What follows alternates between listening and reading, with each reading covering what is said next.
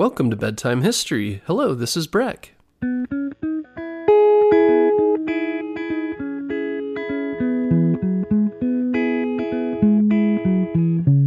Guess what, parents? Bedtime History is now available on Storybutton. Storybutton is the easiest way to listen to our show without using screen devices like your phone or a tablet.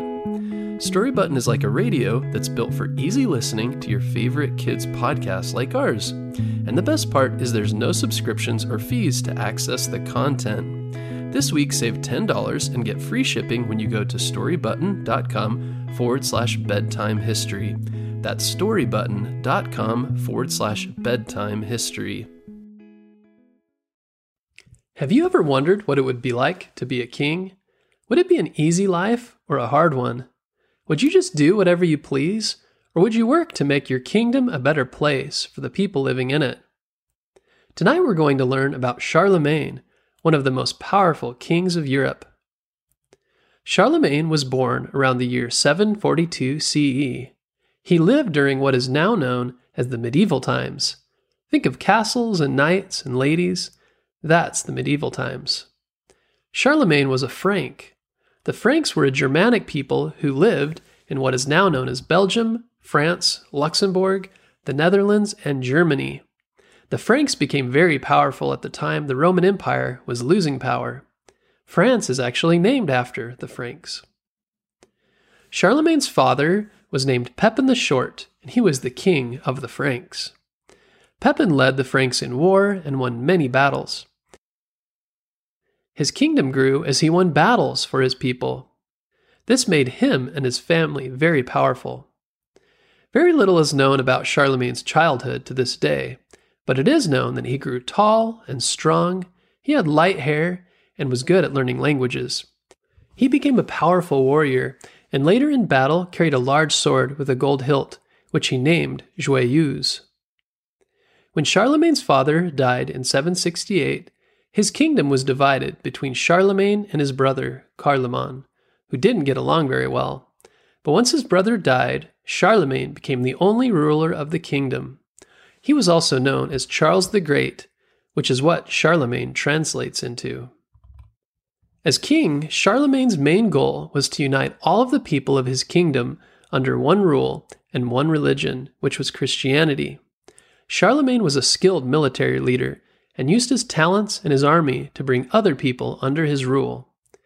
Over the years, he fought in 53 military campaigns to enlarge his kingdom.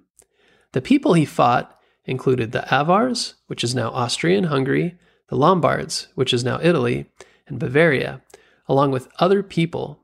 Some of his most difficult opponents were the Saxons, the people of what is now Germany. They wanted to be free and control their own lands, not be part of Charlemagne's kingdom.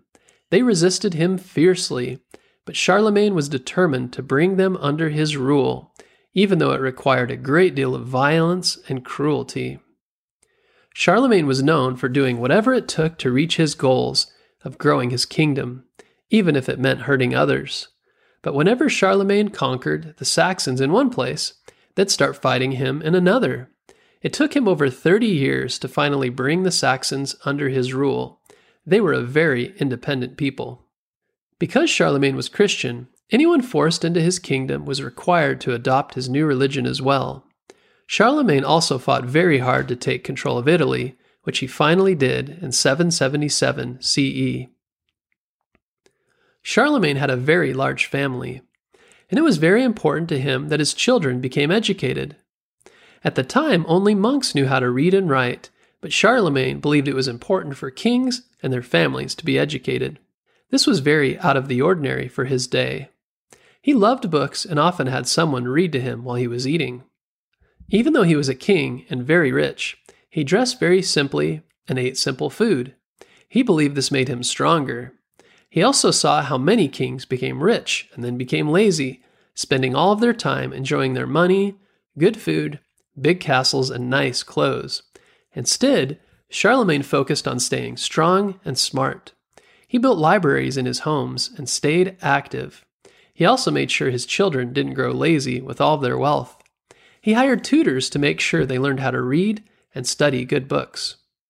Charlemagne once said to his sons, You think because you are rich and are the sons of the great men of my kingdom that your birth and wealth will protect you in my favor. I will let you know that you stand in need of learning more than those who are poor and dependent. You think only of your pleasures and of your dress and play, but I attach no importance to your wealth and to your station. And if you idle your time when you are young, you will be worthless when you are old. During the time of Charlemagne's reign, the Christian church based in Rome was concerned about being taken over by its enemies. Because Charlemagne was Christian, he gave much of his money to support the church in Rome. The leader of the church in Rome was called the Pope, and at the time his name was Pope Leo III.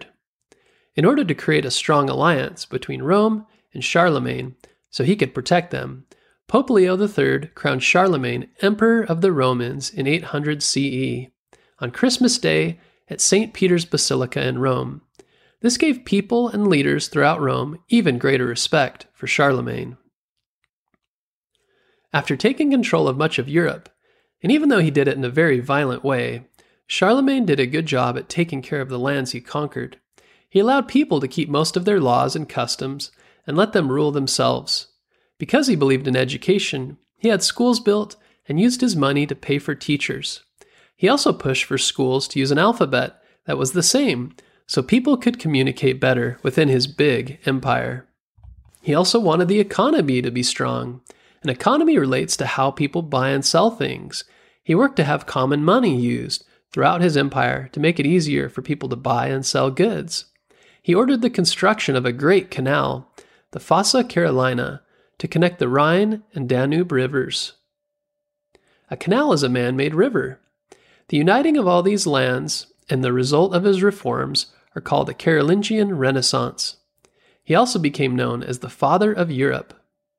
Charlemagne often moved through his empire, living in different lands in order to help govern them and push his reforms. He was also known to be very athletic. He liked hunting, horseback riding, and swimming. Because of his activity, Charlemagne was known to be very healthy most of his life, but during the last 4 years he had fevers and started to limp. In 813 he crowned his son, Louis the Pious, as co-emperor. In 814, when Charlemagne died, Louis became the emperor.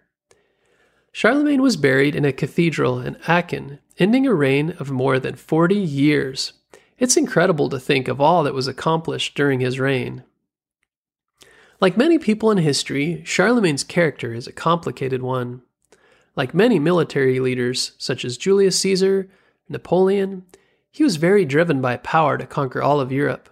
This led him to do many terrible things and attack people who just wanted to be left alone.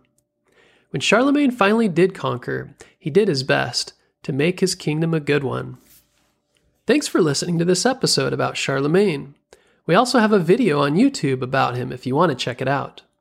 Thanks again, and be sure to tune in next week for a brand new episode.